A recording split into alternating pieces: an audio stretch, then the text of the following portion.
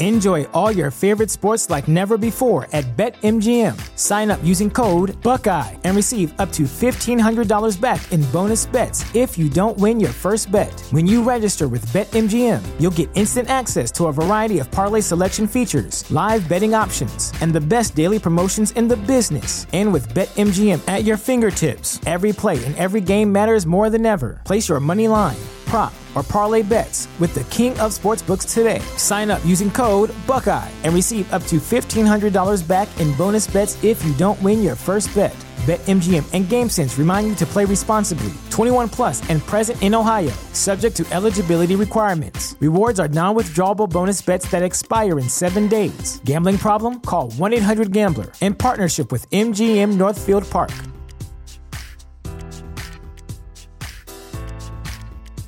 You know how to book flights and hotels. All you're missing is a tool to plan the travel experiences you'll have once you arrive. That's why you need Viator. Book guided tours, excursions, and more in one place. There are over 300,000 travel experiences to choose from, so you can find something for everyone. And Viator offers free cancellation and 24/7 customer support for worry-free travel. Download the Viator app now and use code Viator10 for 10% off your first booking in the app. Find travel experiences for you. Do more with Viator. TheChairShot.com.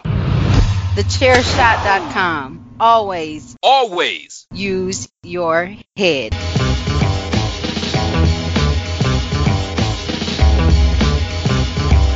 You are now listening to Chairshot Radio. Always use your head.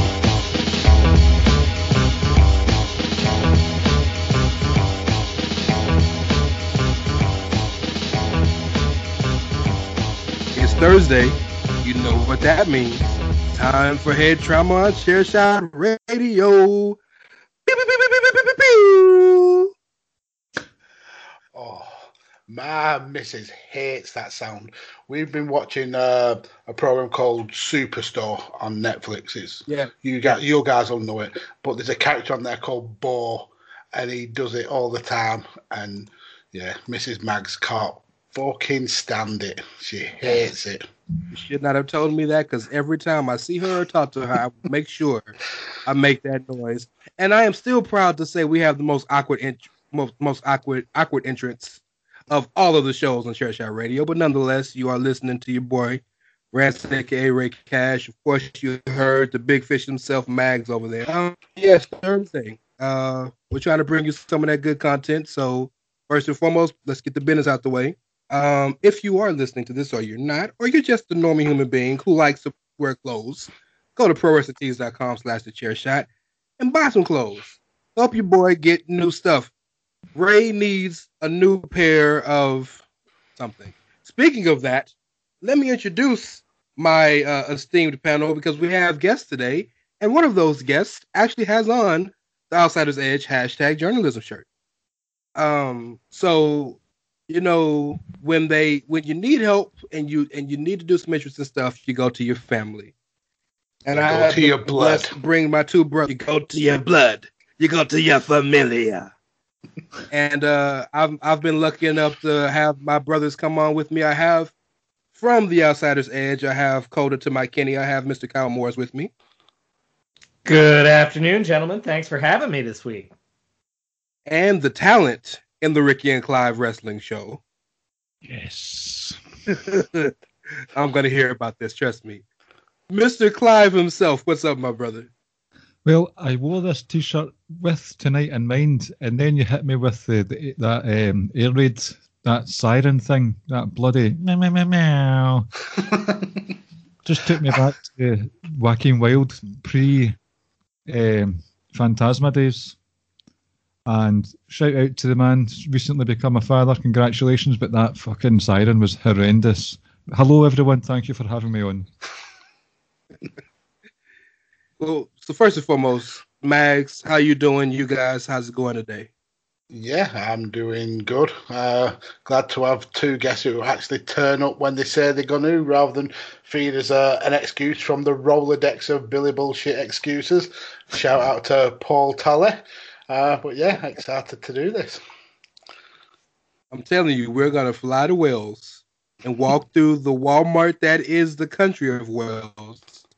So if the country of Wales is about the size of a large Walmart or an IKEA or a Buc-ee's if you're from Texas, then does that make Cardiff like the size of like the sporting goods aisle?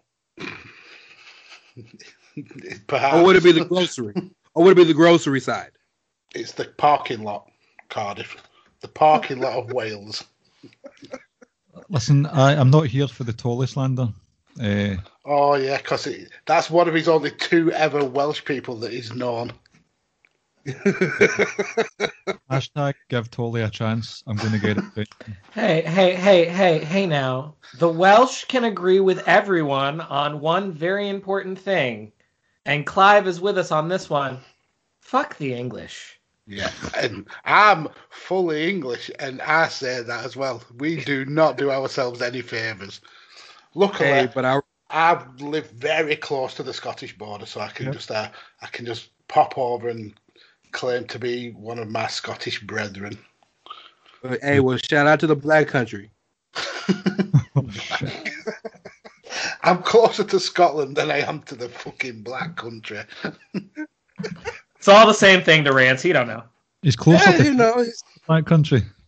Is it really? I would believe that, actually. And I'm a history and geography buff, but I would believe that if you told me. So, yeah, some shit happened this week, huh? All kinds of shit went down. That was the show of the Royal Rumble. Yeah, man.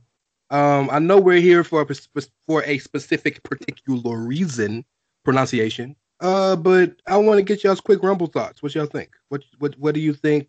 How do you think the show went? Takeaways from it? Anything that caught your eye? Yeah, go ahead. I think for the most part, it was one of those shows where obviously one or two might be a bit dodgy, but the booking, the decisions for who won pleased a lot of the hardcore fan base. Mm-hmm. So from that regard, I think it was a success. There wasn't any match on the show that was just a dud. I even found myself emotionally invested in the Drew McIntyre Goldberg stuff because it went straight away and I thought, shit, here we go. So I was pretty invested throughout the whole night. Really good matches. The women's match was fantastic. One of the best Rumbles I've seen, like both genders, in a long, long time. So a thoroughly satisfied WWE Network subscriber here. Yeah, I've got to echo a lot of what Clive said.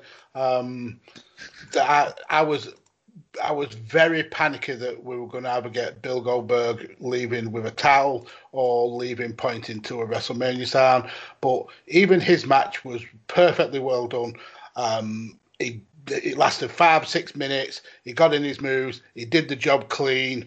The Women's Royal Rumble, I've got to agree with Clive again. That was arguably one of the best Royal Rumbles ever. And I think both Royal Rumbles were so well paced. The people coming in were at the right time. Enough people got the shine. The surprises that came back were spot on. Two really good results for me. Bianca Belair, obviously, she's a massive, massive star and absolutely deserves it. And the feel-good moment of Edge coming back, staying away from his feud with Randy, hopefully going to face the big dog. I'm a happy bunny. I appreciated that Goldberg went on first so that I could very quickly get past the part that I didn't care about. And I mean, you knew it was going to be quick because his entrance is always longer than his match. So like, all right, cool. Let's get through these. Let's get through this next 5 minutes, and then we're gonna be done with this bullshit. But I think that the thing I want to highlight is that they laid the groundwork, starting with the Royal Rumble and then into Monday Night Raw, to solving a problem that they've been trying to solve since Rey Mysterio quit being full-time. Y'all, they're making their next Latino star. All they had to do was put Priest with Bad Bunny.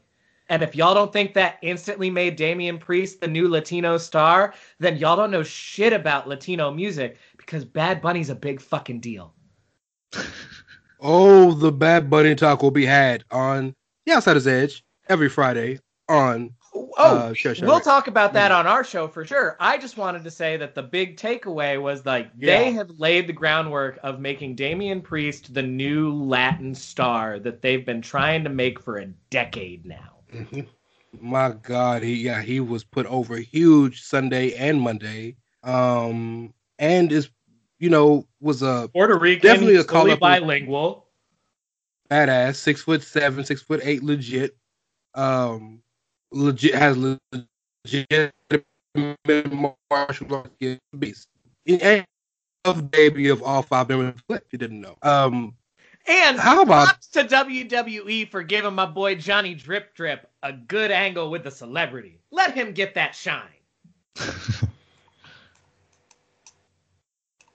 How did y'all feel about that fantastic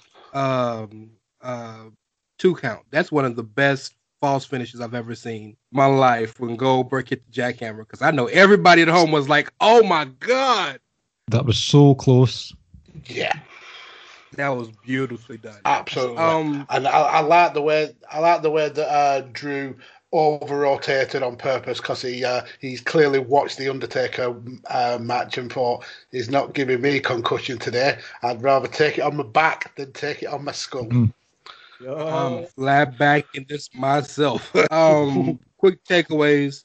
Tribal Chief and Kevin Owens, Lord have mercy, what a match. Oh my word. I've seen some people down on it, but that was a fantastic match. They did it really well. I couldn't get into it, mostly because I hate last man standing matches. Like, it is my least favorite gimmick, because for me, last man standing gimmick more than any other gimmick match takes me out of my zone of like suspended disbelief. Yep, that's fair enough.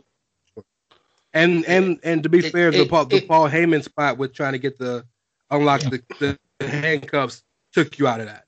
Yeah. Oh, for sure. It got a lot of grief online because of the golf cart bit.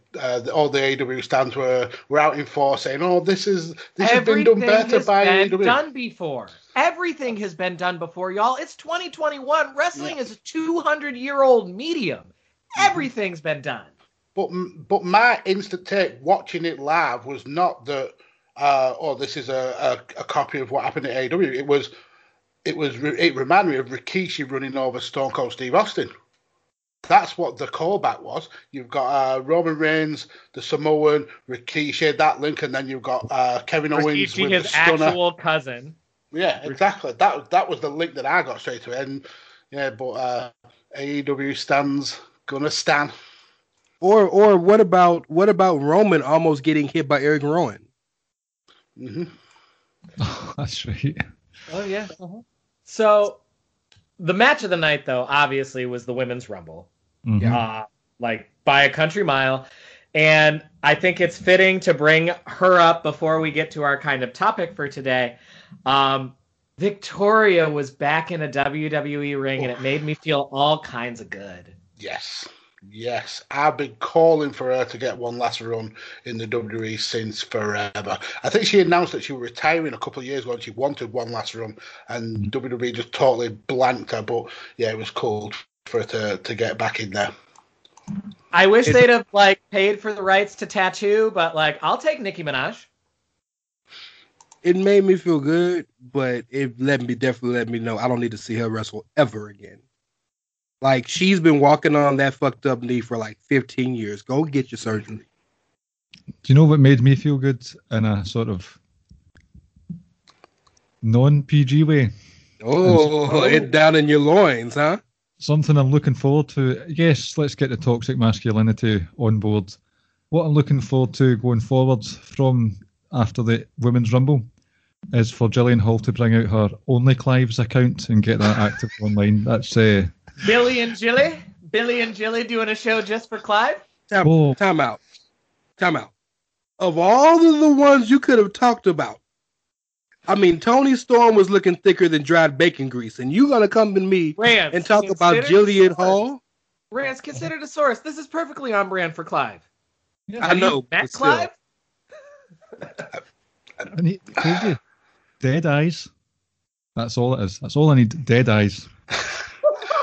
But she didn't have the mole Clive. She needed them all.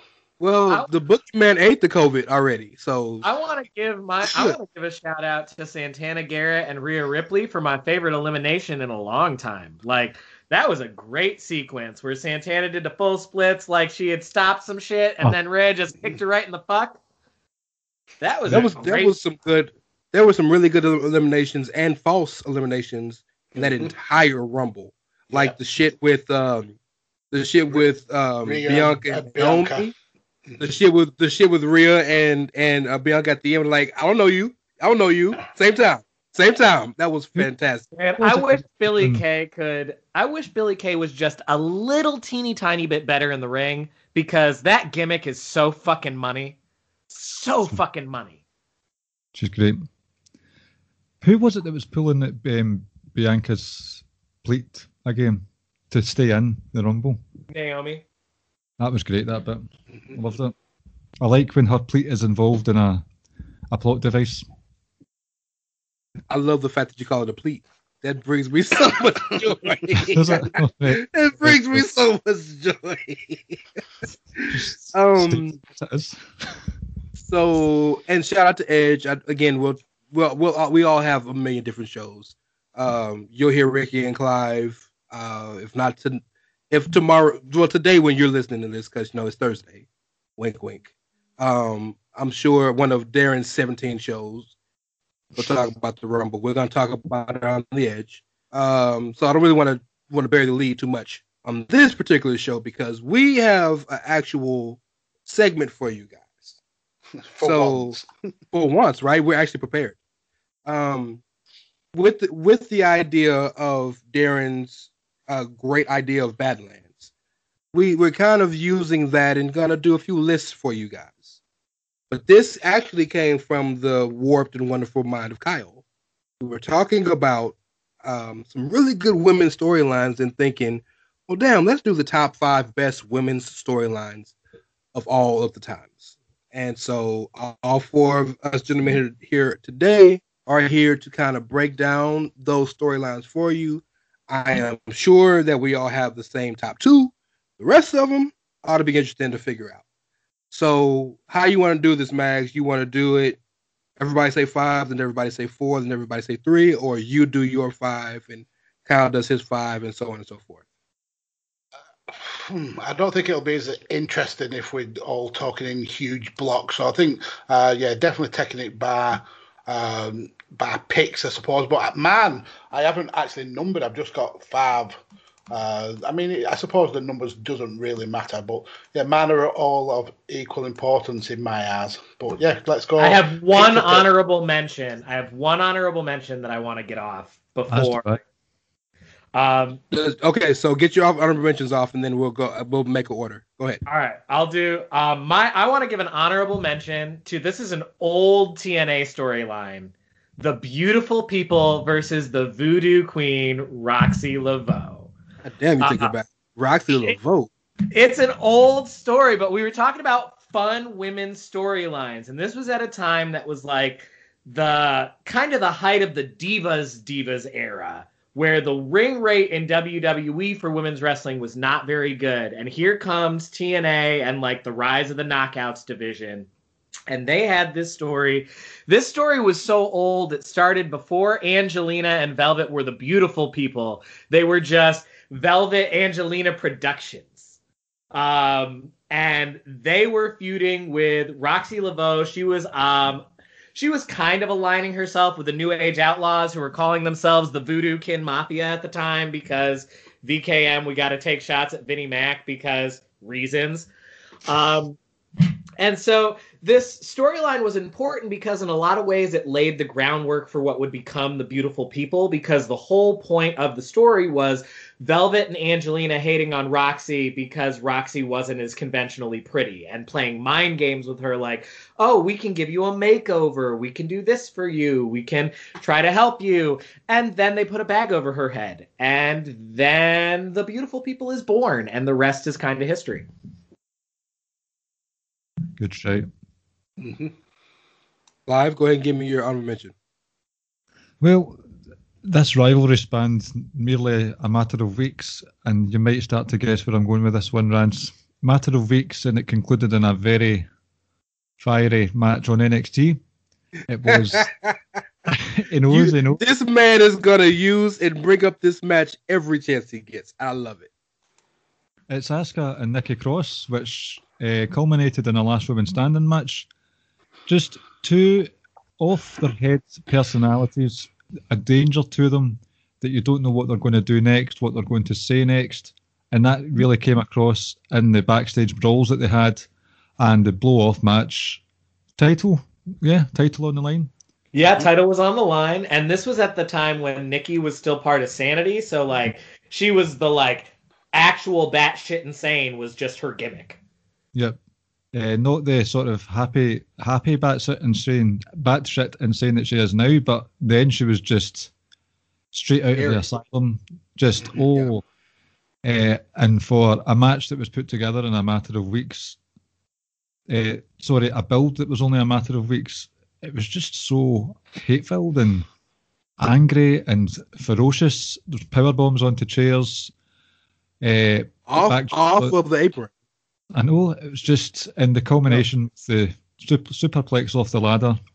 Very replayable. Yeah, through the announce table. Oh, I love that match. That's one of those things that makes me love NXT. Just those fuck this, let's batter each other, senseless. Love that. And I want to give one giant honorable mention to TNA, because while TNA was kind of the catalyst for better women's wrestling in North America, on the western side of the world, I didn't pick any of their storylines because I more remember matches than stories.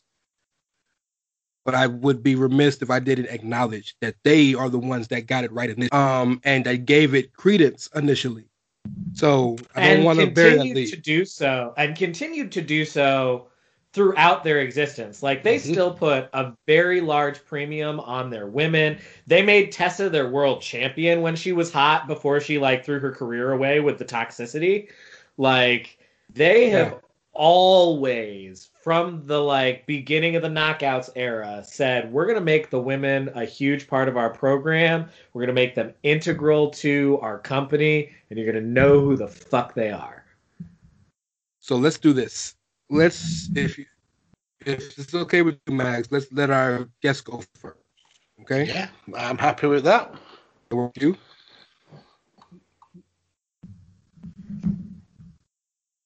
Okay, so let's go Kyle, Clive, Mags, then me, and we'll stop at 4, take a break, and then come back and finish the rest. That sound good? Mm-hmm. Yep. Yeah, I'm here for it. All right, let's go. All right, my number 5 is Trish Stratus versus Stephanie McMahon Helmsley. Oh, now, yes. I know that the feud ends with a really disgusting Attitude Era toxic masculinity slop match, but the story itself of like Trish coming between Stephanie and Vince and using her sex appeal to further her career at a time when she wasn't really a great wrestler yet, and using it to get herself over, and then Stephanie using the fact that she was kind of running the show at that point to, you know, just make Trish's life miserable. That was at a time when the women were part of the show, but not a big part of the show. That shit got like forefront TV time every night for weeks, and it was good shit. Yeah.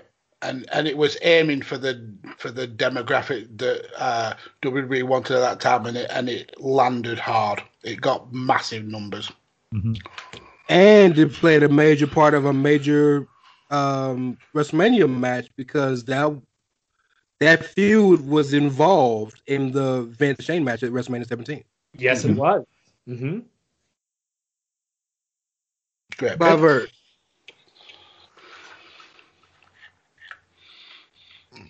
Oh, is it my turn? Sorry, the Skype was playing up there. So if we're going from not worst, but 5th best to best, the first one I'm going for is one that was a wee bit controversial. It was China versus Ivory towards the tail end of, I believe, 2000, where Chyna was adored by many in wrestling and in some magazines as well. But a certain outfit did not take kindly to the specific magazine in question, that being Playboy, obviously. Right to censor. A stable way ahead of its time, if you ask me. They were so... I mean, everyone was getting cheered and booed very loudly back in the days of the Attitude Era. But Right to Censor stood out for me. The anti-hedonism of it all struck a chord. And for Ivory, it was always Stevie Richards or the other guys that were getting the matches.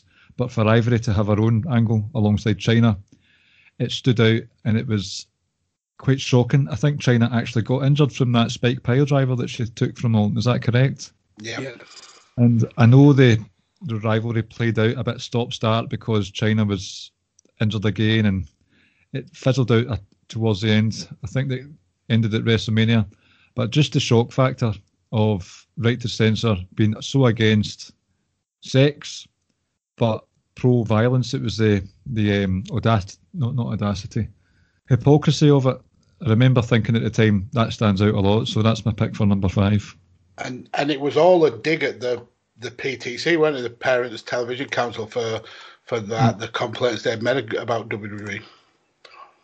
Everything the Parent Teacher Council was telling Vince, he was taking it and putting it into the Right to Censor. Just a genius way to kind of poke fun back at the people that's bitching about your product that's getting 8-9 million viewers a week. It's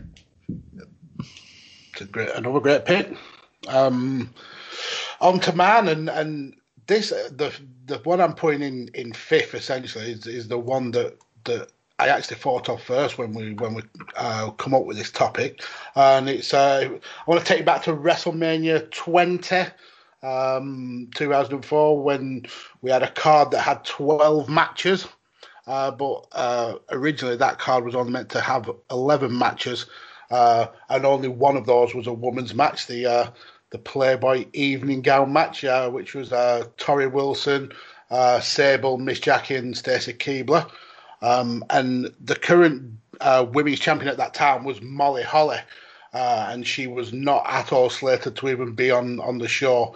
And for months and months, she kind of like petitioned Vince to be able to be on the show, and he's like, nope, we're only having one women's match. So she believed in the women's division so much, and she believed that she had the women had more to offer, that she actually volunteered to have her head shaved to make sure that the women's title got on that card.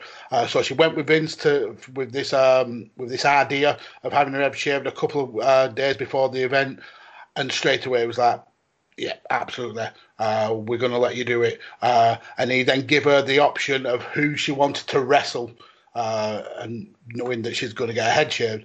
And she went with someone who we've mentioned earlier, someone who was pretty much out. I felt like she was out of place at that period for how good she was at wrestling compared to what kind of wrestling the WWE was putting out. She went with Victoria, and they did an interview with someone called DS Shin for an episode of a show called Ring the Bell. And Molly said, so I was the champion, and the writers told me that there was only one room for one girls' match at WrestleMania, and they were going to do a pillow fight or a dressing gown thing with the Divas. And I was like, what? I'm the champion. I don't even get to defend my title at WrestleMania. I was really devastated, so I thought I've got to come up with something that makes them change their mind. So I actually put on a bowl cap, had some photos taken, and made a booklet with a bunch of different storylines that could go either way, with me showing my head getting shaved. And I presented it to Stephanie, who took it to some of the writers, and then they came back to her a couple of days later and said, right, we're going to let you have your head shaved at WrestleMania. And then they asked me, who do you want to wrestle? And she said, the only person who has an awesome attitude and works super hard like me, Victoria. So yeah, my first one is Molly Holly petitioning Vince to get on the card at WrestleMania 20. Bald Molly was a badass. Mm-hmm. I don't think Molly Holly gets enough credit for her time in WWE. Agreed. I've done. I've got some research for an upcoming episode of Badlands, and we're going on about the best women of past, present, and future, and looking into Molly Holly, the stuff that she actually did for women's wrestling. I mean, she paid for Beth Phoenix's training when Beth Phoenix couldn't afford to train at all, and she actually paid for her to go and train and got her in the WWE. Yeah, she's an absolute star and a real bastion of women's wrestling. I love that pick because it illuminates something that was massively important that's understated at the time, and that is that generation of women wanted to wrestle, and they just weren't given the situation or the situations or the time. And she was so willing and so believed so much in that division that she said, "I'll do whatever it takes to get us showcased, even if it's 5 minutes." So yeah, I love that pick. Well, yeah, I think the match actually went about 6-7 minutes. But the match was so pigeonholed that when Kurt Angle was making his entrance, she's still getting her haircut. But that also shows why those were the two women that needed to do it, because if there are two women who are good enough workers that they could squeeze an entire match that told a story into 6 minutes, Molly and Victoria. Mm-hmm. So my number 5, I guarantee you none of you have, and I guarantee you all of you are going to groan initially when you hear it. But let me explain. I liked Kyle's idea of picking the Beautiful People and Roxy Laveau because of the bullying aspect. Well, the greatest bullying story I've seen in my lifetime, from a woman's perspective, is Nia Jax and Alexa Bliss. That story was beautiful to me and touched me in a way that a lot of women's stories haven't touched me. Because of the fact that we see Mean Girls all the time, but there has, with the exception of Awesome Kong, there has not been a woman to the physical size of Nia Jax. And yes, you got Asia Kong, you have some women, but like Nia Jax is a legit 6'4", 6'5", 300 plus pounds, right? And so what I loved about the story was that everybody knew Nia could just squash Alexa like a bug. But she couldn't because she was so mentally and emotionally shook by what Alexa was doing to her that she couldn't even find a way to physically get her hands on her. It's the old adage of, if I can't physically beat them, piss them off enough where, they can't control themselves, and I got them. I thought it was a beautifully made story. I thought the Alexa Bliss's moment of blisses, that the little segments where she was talking about the things Nia would do to make Nia seem like the bad guy were genius and hilarious at the time. And most importantly, it ended the correct way at WrestleMania with the right person getting the right moment. But that story, the match was not terrible. It was actually one of Nia's better matches. It really meant something. And it was so long ago, and she's not improved. So long ago, it was 3 years ago. No, it's not so much that she's not improved. The problem is she has the same problem now that she had then, which is that she's reckless with her opponents. She's clumsy. I don't think she's definitely not dangerous in terms she tries to hurt people. No. She's clumsy. Yeah, she's not hurting people on purpose. Yeah, you're right. Clumsy is a better word for it because she's not doing it on purpose. But she doesn't do a good enough job for as much because she's so much bigger than her opponents. She doesn't do a good enough job of protecting them. One of the big things people always say about Big Show and Mark Henry and some of the other Yokozuna in the documentary, some of these big super heavyweights, is to be an effective super, you have to be light as a feather. Mm-hmm. Mm-hmm. And one thing about Nia that you just hit on, Clive, is that she doesn't know her own strength. And simultaneously, I don't think she's that strong. Probably not. But compared to the women who are weights, my God. Yeah. Alexa can lift 225. Nia can lift 225, right? Two and a half Alexas is 225. But anyway, just for those of you who are groaning when you're listening to this, go back and watch a synopsis of the storyline. And I guarantee you, especially with some hindsight, you'll think about it a lot differently now than you may have then. It's a really good story. You won't get any groans from myself. It was one I had considered, to be honest. It was different. and that it was primarily like half of, maybe more than half of the wrestling storylines are through bullying, but this one was front and center. This is a bullying storyline, and at the end of the day, it's going to be you can stamp out the bullies if you just stand up for yourself. So I did appreciate that made someone's list. And it's important to note that just only the only people who are bullied aren't people who look weird or smaller or can't fight back. Sometimes the biggest, roughest, toughest people are the ones who are bullied because they're that. Bullies have no face or no name. They could be anybody. I thought that was important to know too. But yeah, so just think about that. But we're back to you, Kyle. Go ahead. So my number 4 pick, Rance, you brought her up in the last segment when you were talking about the Nia versus Alexa story. My number 4 pick is Gail Kim versus Awesome Kong. I figured that would be on there somewhere. I couldn't remember the story, but I know the matches deserve.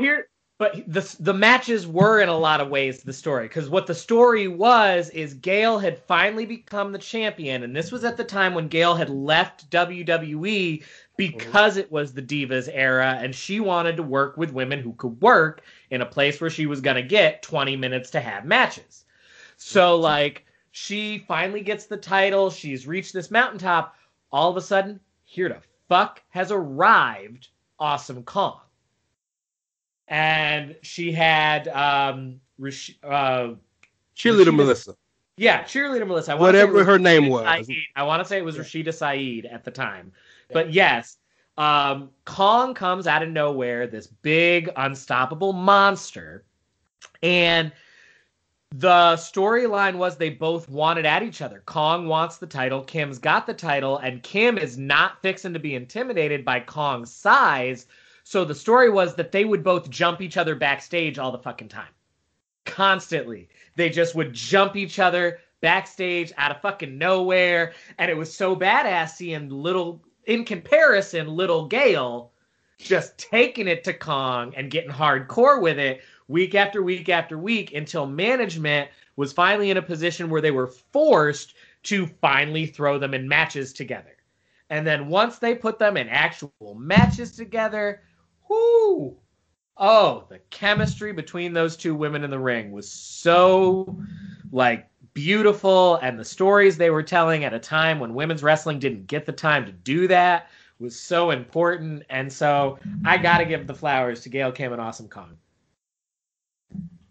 I have to admit ignorance when it comes to a lot of the TNA storylines, and I know TNA have had a very strong women's division for some time, but this is a rivalry I'm well aware of. And I have a very strong dislike of Gail Kim, but even I can acknowledge this shit was fire.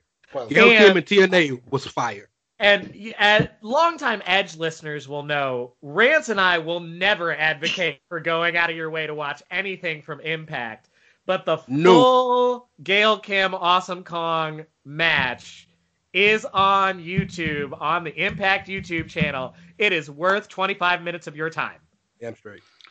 Well, I'm going to actually jump in and go ahead of Clive for my pick, because my pick is actually Gail Kim as well.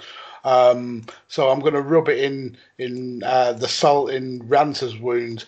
But I haven't actually gone for a particular Gail Kim storyline. I've gone for pretty much Gail Kim herself.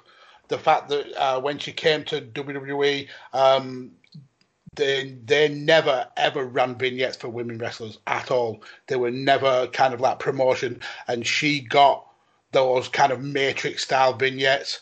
Came into the WWE, I think it was actually Jim Ross who really kind of like pushed for her to get there. Won the title in her first ever match, but Vince didn't see her as a champion because obviously Asian. He just doesn't know how to book him. So an Attitude Era Vince only cared about him and Kevin Sullivan, or not Kevin Sullivan, Kevin Dunn. Yeah, him and Kevin Dunn and fucking Russo only cared about long-haired blondes with double D-sized boobs, and that was it. If you weren't a double D blonde, they had no use for you. Yeah, so going back to Gail Kim then, after winning the title in the first match, 18 months later she got cut. had a little bit of a stint on the Indies, popped up in TNA, as Carl mentioned, was massive in kickstarting that kind of focus on elevating women's wrestling in TNA. First ever TNA Knockouts champion. I think she won it 7 times all the way throughout her career. Yeah, for a long time she was part of fucking Planet Jarrett. Yeah. So she made such a big impact with TNA, pun intended, that WWE actually wanted her back. Ooh. And I think she went back because she felt like there was some unfinished business, that she didn't kind of get maybe the push that she deserved. And she didn't get it the second time as well, to the point where she actually was told to make sure she was eliminated in a battle royal within like a minute. So she just literally jumped over the ropes, left and got rode out a contract, went back to TNA, was a massive, massive star again. And I think she was the first female entrant in the TNA Hall of Fame. So, yeah, breaking a little bit from tradition in terms of storyline. But yeah, I think Gail Kim definitely deserves a shout for her whole career, more than just one particular storyline. Rance will be happy with that one. He's going to edit that out. It's already gone. Go ahead, Clive. So, my sort of fourth, third, and second are intermingling, so I've not decided on an official order. So just bear that in mind for my next 3 picks. But this one, I'm going to go with Trish and Lita. A lot can be said about Trish and Lita, but what people need to remember is before all the attention was on them, they came into WWE as valets for sex appeal mainly, with Trish, and for sex appeal and being that exciting, dynamic valet for the Hardy Boys. S.A. Rios, actually. I was going to say, yeah, she was really with S.A. Rios first. Another match that I'll never tire of mentioning in podcast is Eddie Guerrero versus S.A. Rios at Backlash 2000. In fact, it's important to remember Lita was with S.A. Rios first, because that's the entire reason she did the Flying Hurricane Rana and the moonsault. Yeah. Mm-hmm. In fact, Lita was one of Godfather's hoes. Victoria was one of Godfather's hoes. Was she? Yeah, a lot of the women back then, before they were officially in the system, when they were still in developmental and being used as extras, that's what a lot of them ended up being, were some of the Godfather's hoes. So for those two women to be basically there for sex appeal and to break through that barrier and be taken seriously for their wrestling, especially Trish, who trained hard and got better as time went on, for them to not only break the barrier but be sought after so much by fans, to see them for the likes of headline main event Raws, be it WrestleMania, and they went on to have a very storied rivalry and friendship together, that it's important that they're brought up. I'm sure they're probably on someone else's list tonight, but they need to be brought into the conversation, because this was definitely in a time where women's wrestling was not taken seriously, very much so. So for them to escape that cage and grab that brass ring, much kudos to the pair of them. Solid pick again. And I think it goes to show that the depth of how good women's storylines have been over the past 10, 15 years, that essentially The Rock and Stone Cold of women's wrestling is number 4 on Brian's list. And quite frankly, isn't even on mine.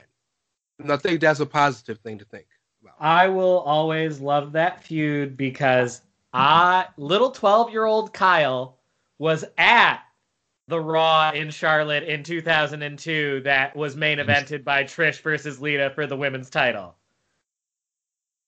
And I will never forget that. Nice. Is that when she broke herself in half? Yes, that was the night she broke herself in half. Chris Jericho was GM for the night because of whatever storyline that had happened recently, where like each member of whatever team he was on got to be GM for a week. But yeah, I will never forget that, because I grew up poor folk, and I will always remember my childhood wrestling shows. Okay, so I'm trying to get some information on my next pick. Are you on the phone to them just now? Yeah, I just called them. Yeah, we had a good conversation. I'm doing the Paul Tully trick where you come off the call, research your answer, then come back. I'm not that bad, bro. I'm not that bad. But no, the reason why is because I wanted to give you all of the title defenses of Asuka in NXT. Asuka's undefeated streak in NXT is my number 4. And now a big part of the reason why I put her whole undefeated streak and there's the many matches or the many stories she had in her streak is because that's the greatest streak in the history of American wrestling. Yep. She usurped Goldberg. She was with actual numbers. Yeah, by the way, as opposed she was to publicly congratulated by Big Bill as well. Yes. Yeah, yes. Her actual streak really was that many matches. They didn't have to pump her shit up like WCW did with Goldberg. Yeah, counting house show matches and shit. Yeah. But and there are so many classic feuds. First and foremost, her and Bayley when she won the title first. If you remember the match at TakeOver Dallas, she choked Bayley out. Bayley didn't give up. She choked her out. And Bayley had a rematch. That was a great thing. They went to didn't she fight in her whole debut she fought Emma in London. Sorry. That place by the Black Country. My God. But then you have the greatest women's match in terms of wrestling wise I think I've ever seen, and that's her versus Ember Moon.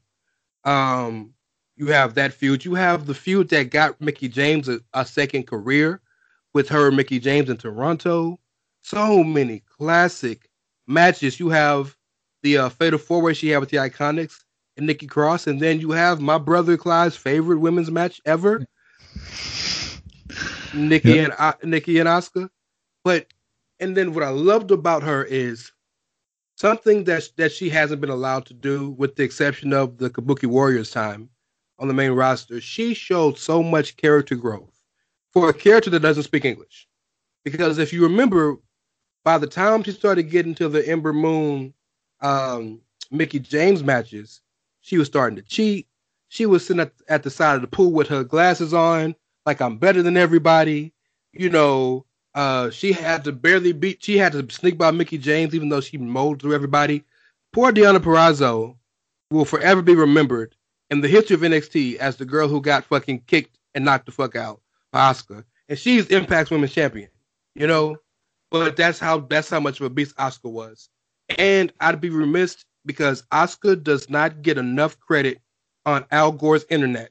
And I be damned if she's not going to get credit on this show. Asuka is one of the greatest professional wrestlers, not women's wrestlers, professional wrestlers in the history of this damn business. And she deserves to be given her flowers. And I need to make sure the only power I got is I'm in front of this microphone. Shout out to Asuka. And that undefeated streak is one of the greatest. What was it, 300 and some odd days? 510 days as champion. The streak was actually 914 days. And there you go. And there it is. And it wouldn't have even been that if Vince had his way, because he wanted to call her up pretty much as soon as she'd landed in NXT. And Tripp said, absolutely not. She's the anchor of this brand. She is irreplaceable. And that's one of the few times Tripp has actually stood up to Vince and said, no, you're not taking one of the talents because we need her. Yep. I think she's been one of the MVPs of the COVID era as well. Yes. She's been quiet recently, I suppose, but spring, summer, she made that performance centre loud. A very quiet place. You could almost hear the air vents, the air conditioning. Asuka was manic, and it was a joy to watch. Yeah. And give Kyrie some love for that, too, because those two together were just so adorable. I'm still sad we didn't get to see Kyrie on the pirate ship. Shit. It ain't over yet. She can come back. She can quarantine for 2 weeks. Yeah. She's still working for the company. I'm ambassador. So shout out to, what'd you say? That ship hasn't sailed yet. By the way, shout out to that WWE Manifest Destiny. If you know what that means, good on you. We're gonna take a quick break real quick, and we're gonna come back and hit our last three and talk it up with the boys. So give us a minute, we'll be right back. Chair Shot Radio, go buy some shirts. Promotional consideration paid for by the following. Hey folks, PC Tony here. Thanks to our new partnership with Angry Lemonade, you can save 10% on physical products and digital commissions using the promo code ChairShot. Head to angrylemonade.net to check out their amazing catalog of products and services. Use the promo code ChairShot to save 10%. That's angrylemonade.net. Are you looking for the newest and hottest in the world of pro wrestling?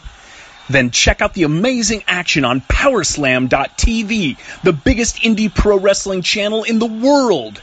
Get over 6,000 hours of the best events from over 150 of your favorite promotions from 20 different countries around the globe. Brands like Progress Wrestling, Evolve Wrestling, Combat Zone, Defy, PCW Ultra, PWX, Over the Top, Shine, and hundreds of others with fresh content added every day for only $5.99 per month. Get your free trial today at Powerslam.tv. Go to Powerslam.tv, promo code ChairShot, get your free month. Again, that's Powerslam.tv, promo code ChairShot. TheChairShot.com. Always use your head.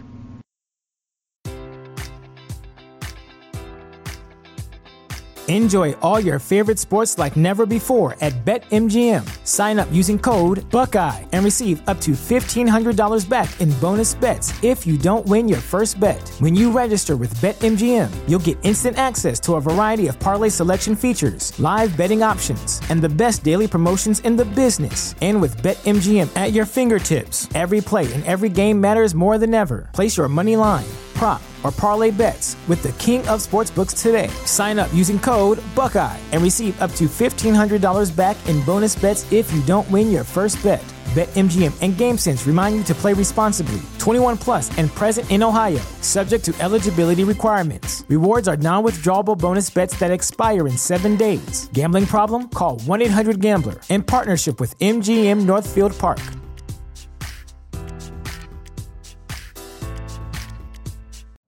You know how to book flights and hotels. All you're missing is a tool to plan the travel experiences you'll have once you arrive. That's why you need Viator. Book guided tours, activities, excursions, and more in one place to make your trip truly unforgettable. Viator has over 300,000 travel experiences to choose from. Everything from simple tours to extreme adventures and all the niche, interesting stuff in between. So you can plan something that everyone you're traveling with will enjoy. Real traveler reviews give the inside scoop from people who've already been on the experiences you're considering. So you can plan with confidence. Free cancellation helps you plan for the unexpected. And 24/7 customer support means you can travel worry-free. Download the Viator app now and use code Viator10 for 10% off your first booking in the app. Find travel experiences for you. Do more with Viator. Hey, Mags, did Tyler show up yet? No, he's not showing up to this. Honestly, it's going to be a running joke, the amount of different excuses he comes up with for not rocking up to the midweek mainstay. Well, that's fantastic because it's going to be a running joke how much we shit on him on the podcast. I mean, give Tolly a chance. I'm just impressed. We give him a chance every week to rock up, and he doesn't take that chance. I'm just impressed at how Rance remembers to put ad breaks in this show, but we never remember to put in ad breaks in our actual show because we're all too busy running our mouths. But since he's not here and we know he'll never listen, I'm just going to blame Carl. Well, of course. It's always Carl's fault, right? Yeah. Especially if he's not here. But I can answer that question directly. I've never been told to put ad breaks in our show. I have been instructed to put ad breaks in this show. So there you go. There you go. We hear on behalf of the Outsiders Edge are just some not corporate shills doing what we're told. Hey, me. And I do what you want. Go ahead, Kyle. Number 3, my brother. All right, so number 3 for me is gonna be a real David versus Goliath story. Lita versus China is my number 3. Yes, I know it well. Lita versus China. So at this point, this is after China has been kind of relegated to the women's division because A, she got hurt, and then B, well, let's just say that Triple H had started dating Stephanie by this point, and things kind of got sour for China. But she's women's champion, and Lita steps up to the plate. You know, China molds through the women's division because, I mean, she's a 2-time Intercontinental Champion. Obviously, she's going to bowl through the women's division. So Lita's like, no, you're going to give me a shot. I can take you. I can beat you. I can do this. I can do this. And Lita had to try a couple of different times. But in the end, she finally overcomes China. And that helps Lita's stock shoot through the fucking roof as more than just the Hardys' valet. Another great pick. I think I've watched that match recently, actually. I remember enjoying the story. It was good. I mean, a good David versus Goliath is always fun. And this one was so believable because, again, China at this point is 2-time Intercontinental Champion, Royal Rumble match mainstay. Her finishing move against the men was a powerbomb at this point in her career. So it's just like, against anyone in the women's division, she comes across as this like unstoppable force. You add on to that Lita had more of a lucha style with the high flying and all Daredevil. Of that. Yeah, it was just such a perfect mesh of styles and believability. It reminds me of Undertaker and Mysterio at the 2010 Royal Rumble. Mm-hmm. Same vibes. Yeah. Well, I'm going to jump in ahead of Clive again because my just fuck my order, bro. Huh? Just like really? It's because I'm on the same wavelength as Kyle. My third pick is China. But it's not just, again, kind of like the Gail Kim one. I'm not limited into just one storyline. It was the whole of 1999. Obviously, she was Triple H's valet, but she could have been the WWF champion that year and decided to do Playboy instead. Well, for women's wrestling, 1999 was huge when China got the breaks that she got. First woman to enter the Royal Rumble in January. In June, she entered the King of the Ring. She became number 1 contender. And one of the reasons why she didn't actually get the title shot that she was due was because Steve Austin didn't want to lose to China, which is Steve his political best. Wrestling men on a regular basis, beating the likes of people like British Bulldog. Winning. You know who would have agreed to take the fall, though, and the reason they made it a triple threat match? Mick was like, I'll lay down for Joni. Mm-hmm. Yeah, absolutely. I'll do the job. So she eventually won the RC title in the Good Housekeeping match, a match that I had the pleasure to have to rewatch recently for an episode of Chain Wrestling. And whilst the match is god-awfully terrible, how important it was for China to be the Intercontinental Champion, the second highest level. And that was at a time when it meant a lot more than it has done in recent years. Went into a good storyline with Chris Jericho where they spent part of the time as co-champions. So yeah, that whole 1999 for China was absolutely massive for her and for women's wrestling. So that's why it's got my third spot. Can't argue with that at all. She was a very integral figure. Mm-hmm. Well, she was huge. I mean, the Playboy deal was massive. I mean, yeah, it got her in a lot of hot water with some parts of WWE, but they soon milked it for all it was worth in terms of storylines. And yeah, I thought that China was such a kind of pivotal in the change of how women and women's wrestling were viewed in WWE. Mm-hmm. Definitely. Is it my turn now? Yeah, it's your turn now, buddy. I'll try not to jump in again. It's just because I'm standing up for Tolly, isn't it? Well, you pick your side. I have. Hey, I'm not trying to stick up for Tolly, but you know he's still doing. Me and Darren both are against Tolly right now, but notice he's only skipping one person.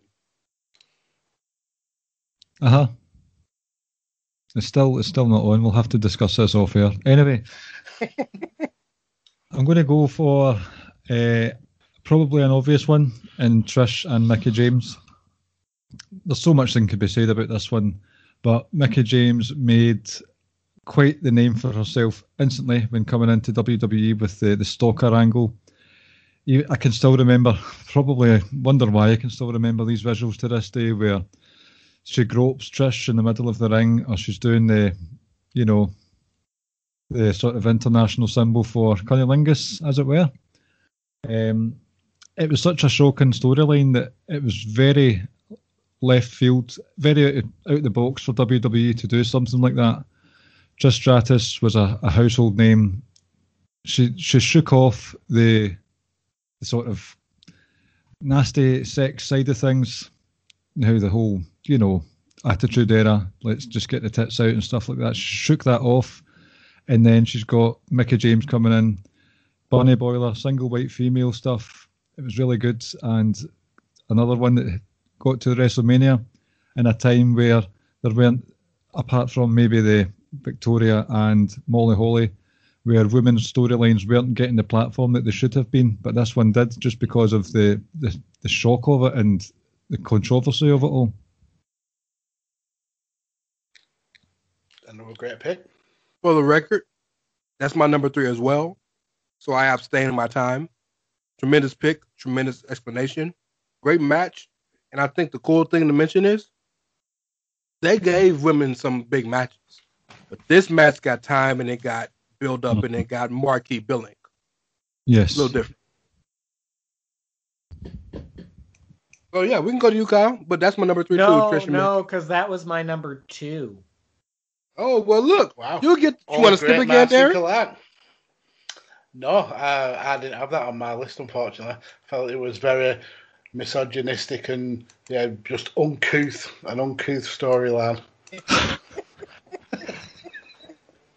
So, going to my number 2, because I might as well cut in, otherwise we'll be going straight back to Clive again. I'm going to go with Ronda Rousey, Charlotte Flair and Becky Lynch from WrestleMania. Love her or hate her, you cannot deny that Ronda Rousey coming into the WWE was huge for women's wrestling. If she wasn't involved, there is no way women's wrestling headlines at WrestleMania. It's as simple and clear as that.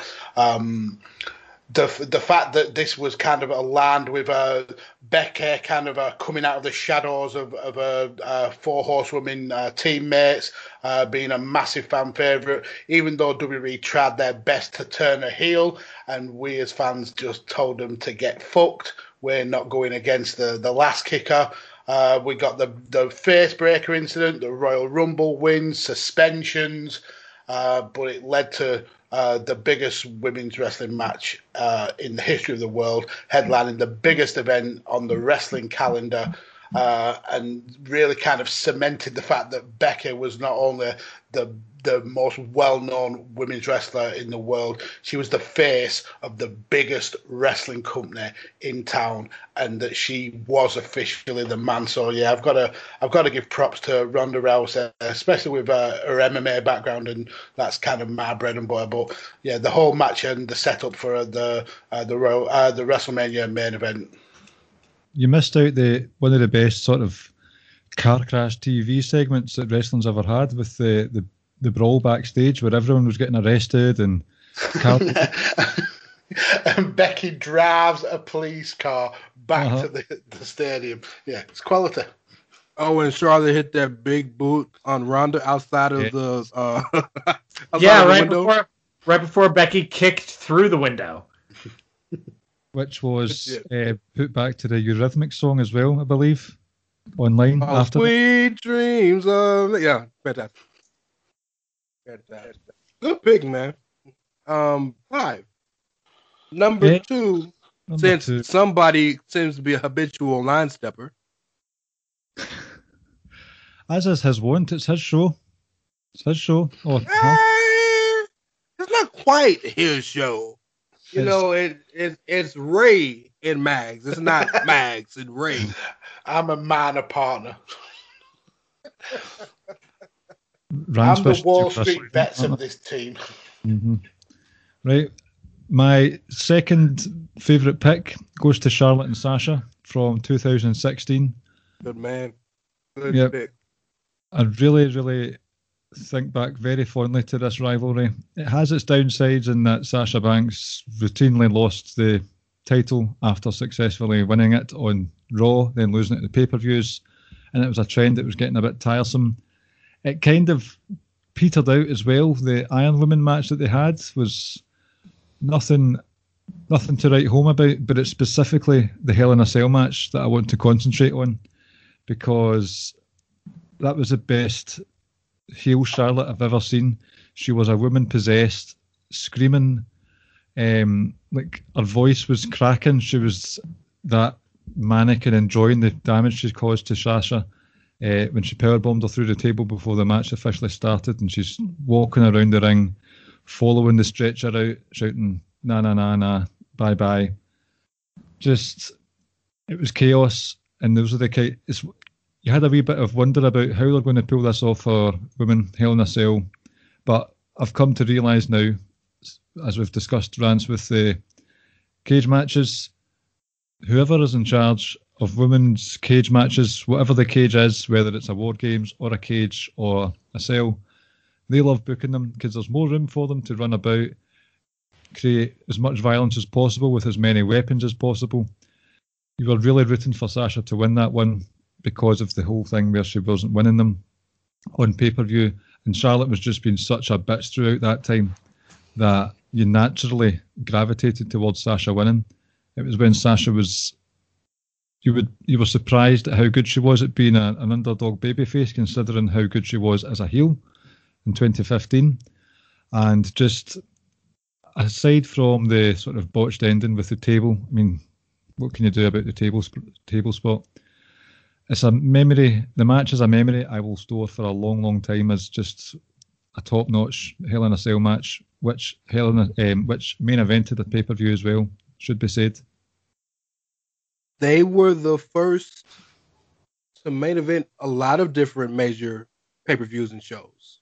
So yeah, give them credit for that. And yes, Charlotte Sasha kind of gets, I think, forgotten by the wayside because of so many other great feuds that both of those women have been in since.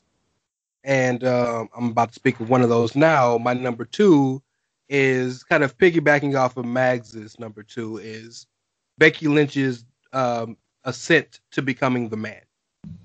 That entire story, if we take that story from SummerSlam in the triple threat with her and Charlotte and Carmella, and Charlotte winning when Becky was about to win, and then Becky going the fuck off. Becky essentially turning heel, cutting a heel promo, then the fans not letting her turn, and just becoming the hottest shit on TV. Nia breaking her face, becoming the hottest thing in the business. In fact, not even the business, the hottest thing damn near in pop culture.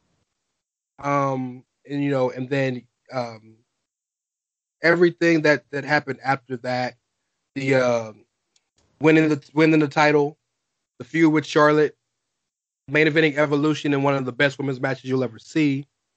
It's just an amazing list of stories. The story with her and Asuka, which is one of the most beautifully told stories that is like on a lower level than like top level, in that she just couldn't beat her. winning that damn Royal Rumble in the way she did, which still pisses me off, but is great shit to watch. And then doing the one thing women had never done, and nobody thought women would ever do, and they did it. Yes, because of Ronda. Yes, because of the platform. It's kind of like, have you ever heard the Jay-Z remix of, well, clearly you two have, some of y'all haven't. The Jay-Z remix of My President's Black. Jay-Z says, is blue. There you go. Goddamn. If my rims ain't too. Jay-Z says Martin Luther walked, so Rosa Parks sat so Martin Luther could walk. Martin Luther walked so Barack Obama could run. Right? Ronda Rousey showed up and she sat so Charlotte could walk and like build the foundation, and Becky ran through and smashed that motherfucker down. And we kind of forget the level Becky was on because she's not the man anymore, she's the mom.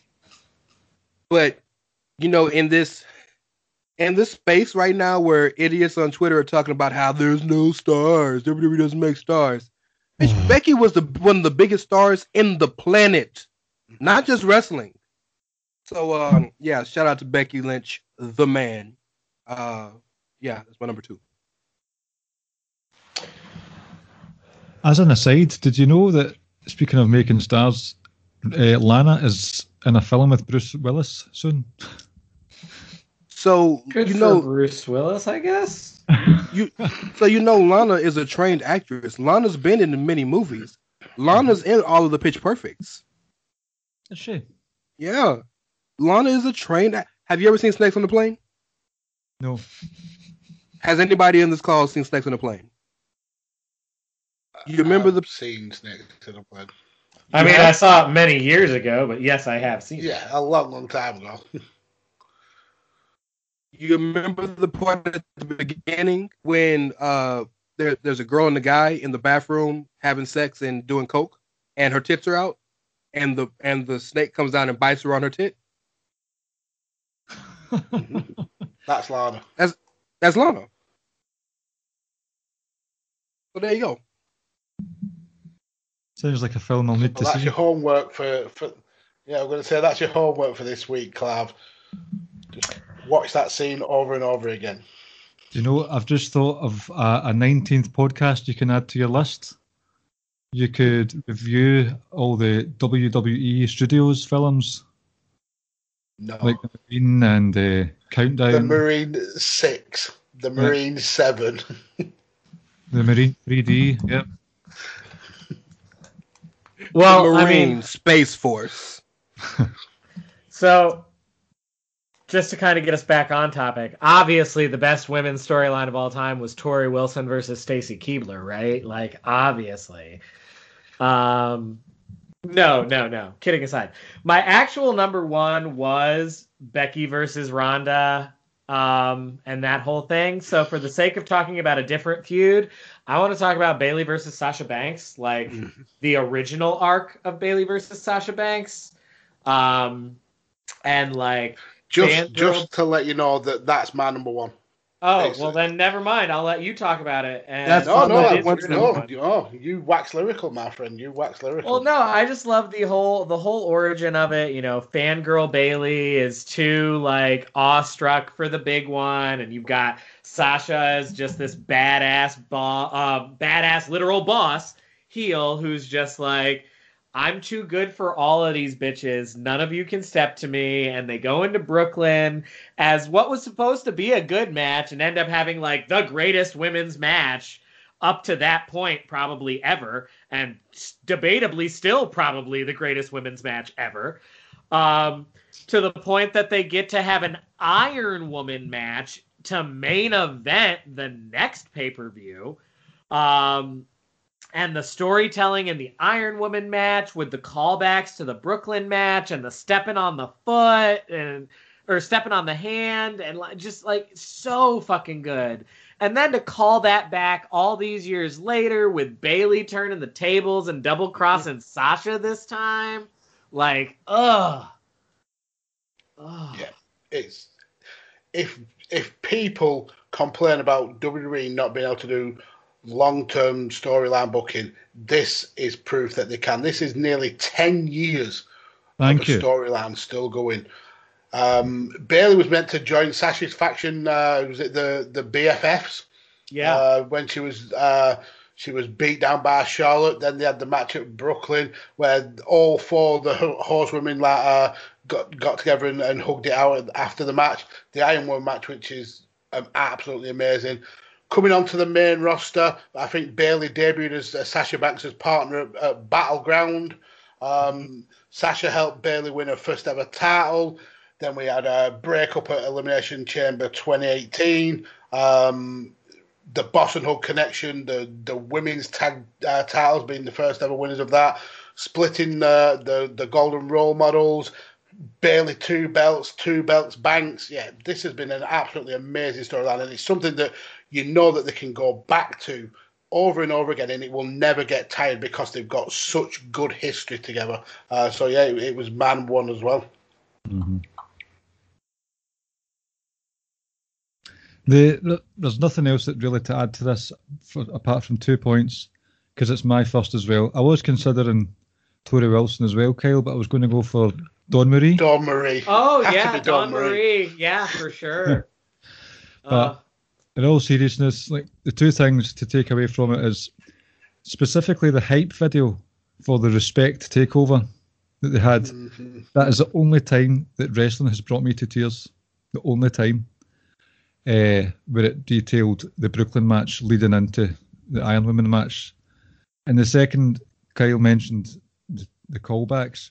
It was a callback specifically where at Brooklyn, Sasha was stamping on the hand, and then at the Hell in a Cell, she's stamping on the neck with the chair because Sasha had her neck injured this time. That was just a total chef's kiss moment. So, like Max was saying, people like to say WWE don't do long-term storytelling. Sometimes they do, and it's just too long. But this one, I will maintain to my last breath that this has been, if not Vince's, then Sasha and Bayley's plan all along. And it's been a joyous journey. All the stops and starts, Sasha going away, the therapist, what was his name again? Dr. Shelby? Shelby, yep. This is the closest. Well, speaking of Dr. Shelby, this is really like the closest they've gotten to a newer version of Kane and the Undertaker. Like, we can be enemies, we can be best friends, we can be enemies, we can be best friends, all at the same time, always, because I love you, but I hate you. Mm-hmm. Can I go deeper into that real quick? Can I go deeper into that? Please. Because what you're saying makes perfect sense, but I want to explain why it is that those two groupings make sense. The character of the Undertaker is not able to be told about the character of Kane, and vice versa. They are so integral to each other as characters that whenever they're in each other's space, it's understood I either got to fight him or I got to team with him. And that is Bayley and Sasha. The story of Bayley cannot be told without Sasha Banks. It can be told without Charlotte. It can be told without Becky. You're going to miss some stuff, but it can be. But it cannot be told without Sasha Banks, and then vice versa. So I just wanted to kind of point that out to a lot of listeners because that's a great point. This is very similar to Kane and Undertaker. And also, I give it back to you, Clive, but Ding Dong, this is my number one as well. Ding Dong, hello. I love the kind of link to Undertaker and Kane, but I think you can even take it probably one step further. Because the thing with Undertaker and Kane is they've always been at the level that they're at. They've always been big stars straight away. Bayley and Sasha have dragged each other up. They've come from developmental all the way to main roster, basically side by side. So I think they're more like the Rock and Austin, where they've met each other at all these different levels, at all these different periods of their careers, challenging for the same titles over and over again. Bigger match and bigger match and bigger match. So I've always been willing to die on this hill, and I know it's an unpopular hill. the story of Rock is more integral with Triple H to me than it is to Steve Austin. Like, and I know Rock and Austin, the trilogy, is obviously the biggest thing in the history of like the business, pretty much. But I cannot think of the story of The Rock or Triple H without the other person. So then, adding to that, you obviously have Charlotte and Becky as the four horsewomen who've always been intermingling storylines. Chuck Vince McMahon in there. Vince McMahon, Triple H, Rock, and Austin. That's your four horsewomen. Okay. The goal. Who's Vince? Vince is Charlotte. Charlotte. Yeah. Vince is Charlotte because Becky's Austin. And so, Sasha is The Rock and Bayley is Triple H. She's the solid hand who's good at everything and is always like capable of whatever you ask her to do. And will quietly win more titles than all the rest of them. Yes. Karen of the Year 2020 as well. Did you see that she had Cole shaved into her hair for Royal Rumble? Oh, Bayley versus Michael Cole is one of my favorite rivalries, and I love that they take advantage of the fact that it's the Thunderdome. So, like, I can hear everything you say about me, you little piece of shit. Love it. All right. Top 5, man. One thing that I really try to get across on any platform I'm on is to appreciate the women in much more regular and elevated states, because my God, in the year of 2020, in the year of COVID, women's wrestling saved wrestling. Mm-hmm. It definitely saved the WWE. Yeah. Mm-hmm.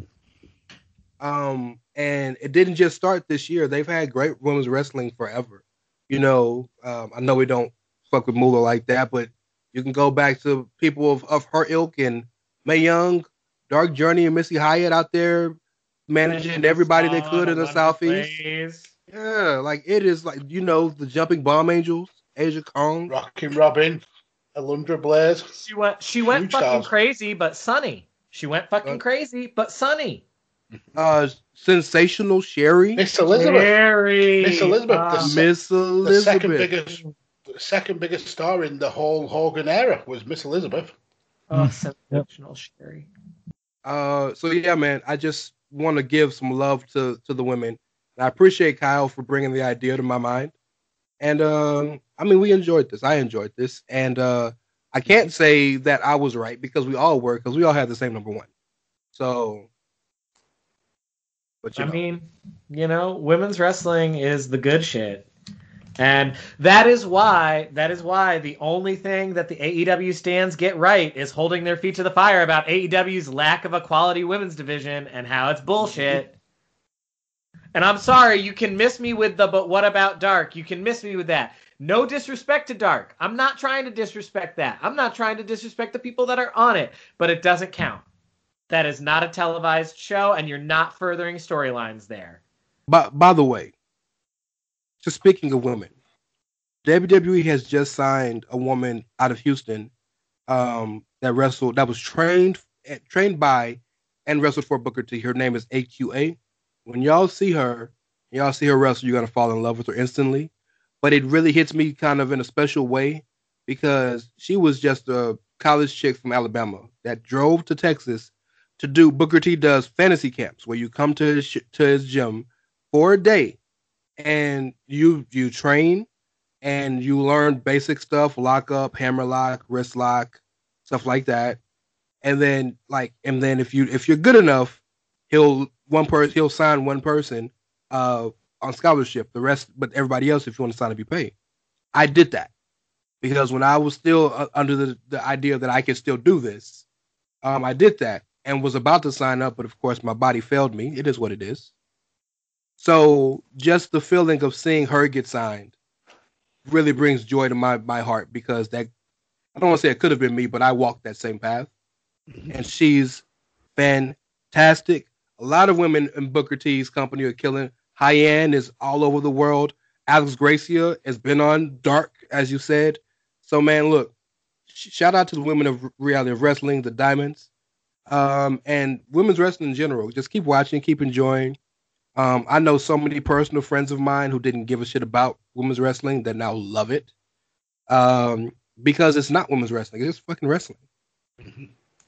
I would be more than happy with Evolution 2 as well. Absolutely. Give it to me. Give me what I want, please. Give me what I want, yeah. Yes. I appreciate you, gents. Mags, what else we doing? Oof. What now? Are we doing it now? Or are we doing it next week now? I don't know. I was just trying to get you to say something funny. I'm never funny. I don't think I've ever been funny in my life. For the record, neither has Clive. That doesn't stop him from cracking jokes. I stayed up past midnight for this. Come on. For the record, let me say, I threw you a softball earlier today, Mags, to fuck with me about Jay White, and you haven't all day, and I'm disappointed. Yeah, because the last time you got grief about something that you said, you got sacked from a podcast. So I didn't want to go down that aisle. I thought I'll let him stew about this because I know he was salty AF. But did you see his comeback promo? I didn't see the promo, but I did see the segment that he came back, and he's been tweeting like crazy. But let me say this, Jay, I get it. You're probably still under contract. I don't think you re-signed. But did you have to come back the same fucking night as a Rumble, bro? Like you couldn't give it a day. You couldn't give me a day. Man. You came back the same night. Gotta work the carny, man. Yeah, working you. Gotta work the carny. Mm-hmm. Hashtag carny journalism, which you can catch on the Outsider's Edge. Well, yeah, go ahead, boys. Tell them where they can find you. Yeah, you can find me on the Outsider's Edge with Brother Rance and Brother Carl, where we'll hit you with that good shit. Or at least that shit you need to hear. You can also find me on the Twitters at Dr. S'mores. But also make sure you listen to my good brother Clive, and he's got lots of awesome plugs for you. Oh, I've got a plug close to someone on here's heart tonight, let me tell you. But before we do that, I am one half of the Ricky and Clive Wrestling Show, which is on the Social Suplex Podcast Network. We are at Ricky and Clive on Twitter. I also write columns for WrestlingHeadlines.com. And what day is it? It's Thursday. And that's right. There's going to be some literature on Wrestling Headlines tomorrow featuring my bi-monthly. Is that the right term if it's every 2 months? Bi-monthly? Yeah, bi-monthly. Yeah, bi-monthly applies. My bi-monthly debate sparring partner, Rance Morris, for another edition of the Wrestling what's it called? Brand Extension Wrestling Debate Club. Yes. Me? You, yes. Oh my goodness. I mean, Rance is all right, but the person that I need to shout out because you brought him up and I need him to know how much I love him. Hi, Ricky. I love you. Hello, Ricky. Spoke to you a wee while ago. Hello again. He's not listening to this. Of course he's not at all. So not at all. I love him every time I get a chance. Who listens to more podcasts we do, Ricky or Carl? Well, Ricky, because I can imagine that Ricky might one time every now and then maybe listen to something. Carl ain't listening to a damn thing. Go ahead, finish your plugs, bro. I'm sorry. That was it. Just Social Suplex Podcast Network. You can find us on there, along with many, many other shows. You can find out what they are on the Social Suplex stuff. At Social Suplex, you can find that. Yes, thank you. Donate to that man. And also get yourself a Ricky and Clive t-shirt. Donate. I do that stuff on our show. I don't want to take up too much time on here, hooring myself out. Oh, fuck that. Get your money. Hey, donate to that man too, because he's trying to fulfill his goal of being a house husband. And I want to see him achieve it. No, more like donate to him, because like we're trying to get him to come out here to go to a WrestleMania with us, and like that's gonna have to be crowdsourced. Oh, he's got no choice, because I'm literally going to kidnap you. What I would really need donations towards as my recently broken spare pair of headphone microphone combo, which a certain beautiful member of the family broke. Burn it down! So thanks for the future headphones for when I'm doing, because I've still got my whole podcast studio set up just now. All the what are they called? The fancy microphone cables. XLR. Fancy microphone XLR. cables. XLRs and all that. Whereas when I'm on guesting on a show, I usually just have a USB mic plugged in, but it's broken tonight. So please just give me some hardware, please. That's it. I mean, to fund that, you could do what I did and purchase some books from his amazing author of a missus, and I've got feedback on those books. They are bang on. They're really, really interesting, really good stories. So yeah, definitely buy some literature from Mrs. Clarvert. I'm sure links can be put in the description. Yeah, that's at Mrs. Clivert. No, it's. You should have her change it to that. You try that. You try that and see what happens. Hey, she likes me though, so I might be able to get her to do it. ShonaKinsella.com for all your sci-fi/fantasy needs. Thank you for that plug, Darren.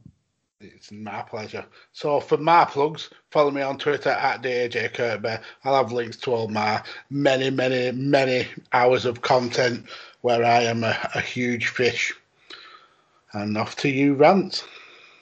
Oh, bullshit. So Kyle plugged everything he's involved. We plugged Clive's wife. You got 17 and a half shows. You got enough shows to fill out a whole damn day. And you're going to be like, yeah, I'm DJ Kirkby. Holla at me. What? Please don't say you plugged my wife. Like, oh, yeah, I'm sorry. Please. My sincerest apologies. My sincerest apologies. Where I live, a plug is something totally different. So, ooh boy, wow, My bad about that. Yeah, man, Badlands on Chairshot Radio. 5 rounds on Chairshot Radio. Anyone who's got a network in podcasting, I will be on a podcast on that network. So there. I can try and round through them. Do you want me to try and round through the podcast I'm involved with? And I'll. Well, hold on. Before you do anything, I want to shout out your son, because that kid Carlos is killing the game right now. Mm-hmm. And since we're shouting out family, I want to shout out Carlos Kirkby at Kirkby_Carlos. He's killing the game right now, not only as MMA fighter, but as the next Ariel Helwani, basically, because he. The 5 Rounds podcast, he's out here getting all the scoops and interviews. Shout out to that man. Good stuff. He's doing gangbusters, absolute gangbusters. Really, really proud of him. So yeah, I'm on 5 Rounds. I'm on Chain Wrestling, Talk at the Table, Badlands, this. I'm sure I'm missing some out. What else am I on? I'm on other stuff. Yeah, I've said Chain Wrestling. That's with Simon. 47. Every month I'm with James, UTT, Rob, Dan Griffin, and Paul Tully, where we go back and look at old WWE pay-per-views. So yeah, I'm everywhere. I am everywhere. If you've ever listened to a podcast, I'm on that podcast. I've been everywhere, man. Can I just read out a really humorous tweet that I just saw from Bad? As long as it's not from Sidgwick or Tito, yes. This is from Bad News Brown, the Chief Rocker. It's the biggest thing that irks me of Tony Khan's McMemphis homage is him wearing medium shirts and always trying to flex his arms to look bigger. If you want to be jacked, take your vitamins and clang bang in the gym. He is extra medium. That is true. He is extra medium. Do you even lift, bro? No, I don't. The only thing I lift are the D. Look, we don't want. Do you want to tell that story on air? I don't think we need to do that. No, I don't want to tell that story on air. I mean, that's a family story. It was eye-opening in more ways than one. You can find your boy at It's Ray Cash, R-E-Y as in Mysterio, C-A-S-H as in dollars. Of course, Chair Shot Radio, the Chair Shot. You can find always us at... use your head. Well, that's our end thing, but thank you. That's I'll let Mag say something. You know how the New Age Outlaws have their thing, and like Billy's like, I want to say something, so he's like, you say if you got 2 words for it. That's what I let Mags have his little moment by saying, always use your head. You're so generous. At Chair Shot Media, of course. Yeah, so every week coming, there's something every day on Chair Shot Radio every morning at 8 o'clock. Yours truly and Mags we have every Thursday. We appreciate you listening. Yeah, follow everybody else. I'm gonna have to get you on Sundays with POD and Dave, Kyle, because they apparently they talk hockey every Sunday. I know they talk hockey every Sunday because I actually listen to that show because I actually love hockey. Yeah, so I'll make the connect. Anyway, thank you guys for listening. Yeah, we appreciate you. And even though Kyle already stole the ending, hey Darren, what do we want to tell everybody to do? Always use your head. Don't act like it's a question. Good night, everybody.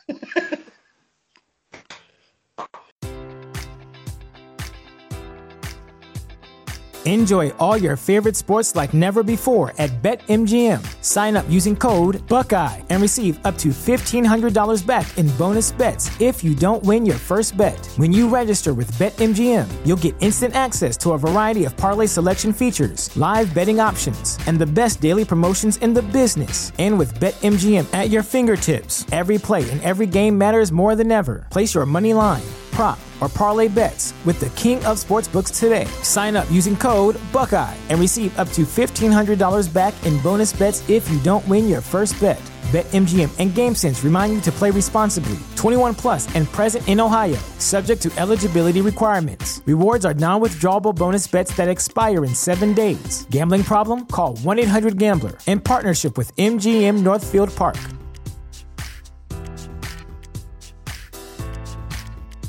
Support for this podcast and the following message come from Corient. Corient provides wealth management services centered around you. They focus on exceeding your expectations and simplifying your life. Corient has been helping high achievers just like you enjoy their lives more fully, preserve their wealth, and provide for the people, causes, and communities they care about. As one of the largest integrated fee-only registered investment advisors in the U.S., Corient has deeply experienced teams in 23 strategic locations. Corient has extensive knowledge spanning the full spectrum of planning, investing, lending, and money management disciplines. Leverage Corient's exclusive network of experts to craft custom solutions designed to help you reach your financial goals, no matter how complex they may be. Real wealth requires real solutions. For more information, connect with a wealth advisor today at Corient.com. That's Corient.com. Corient.com.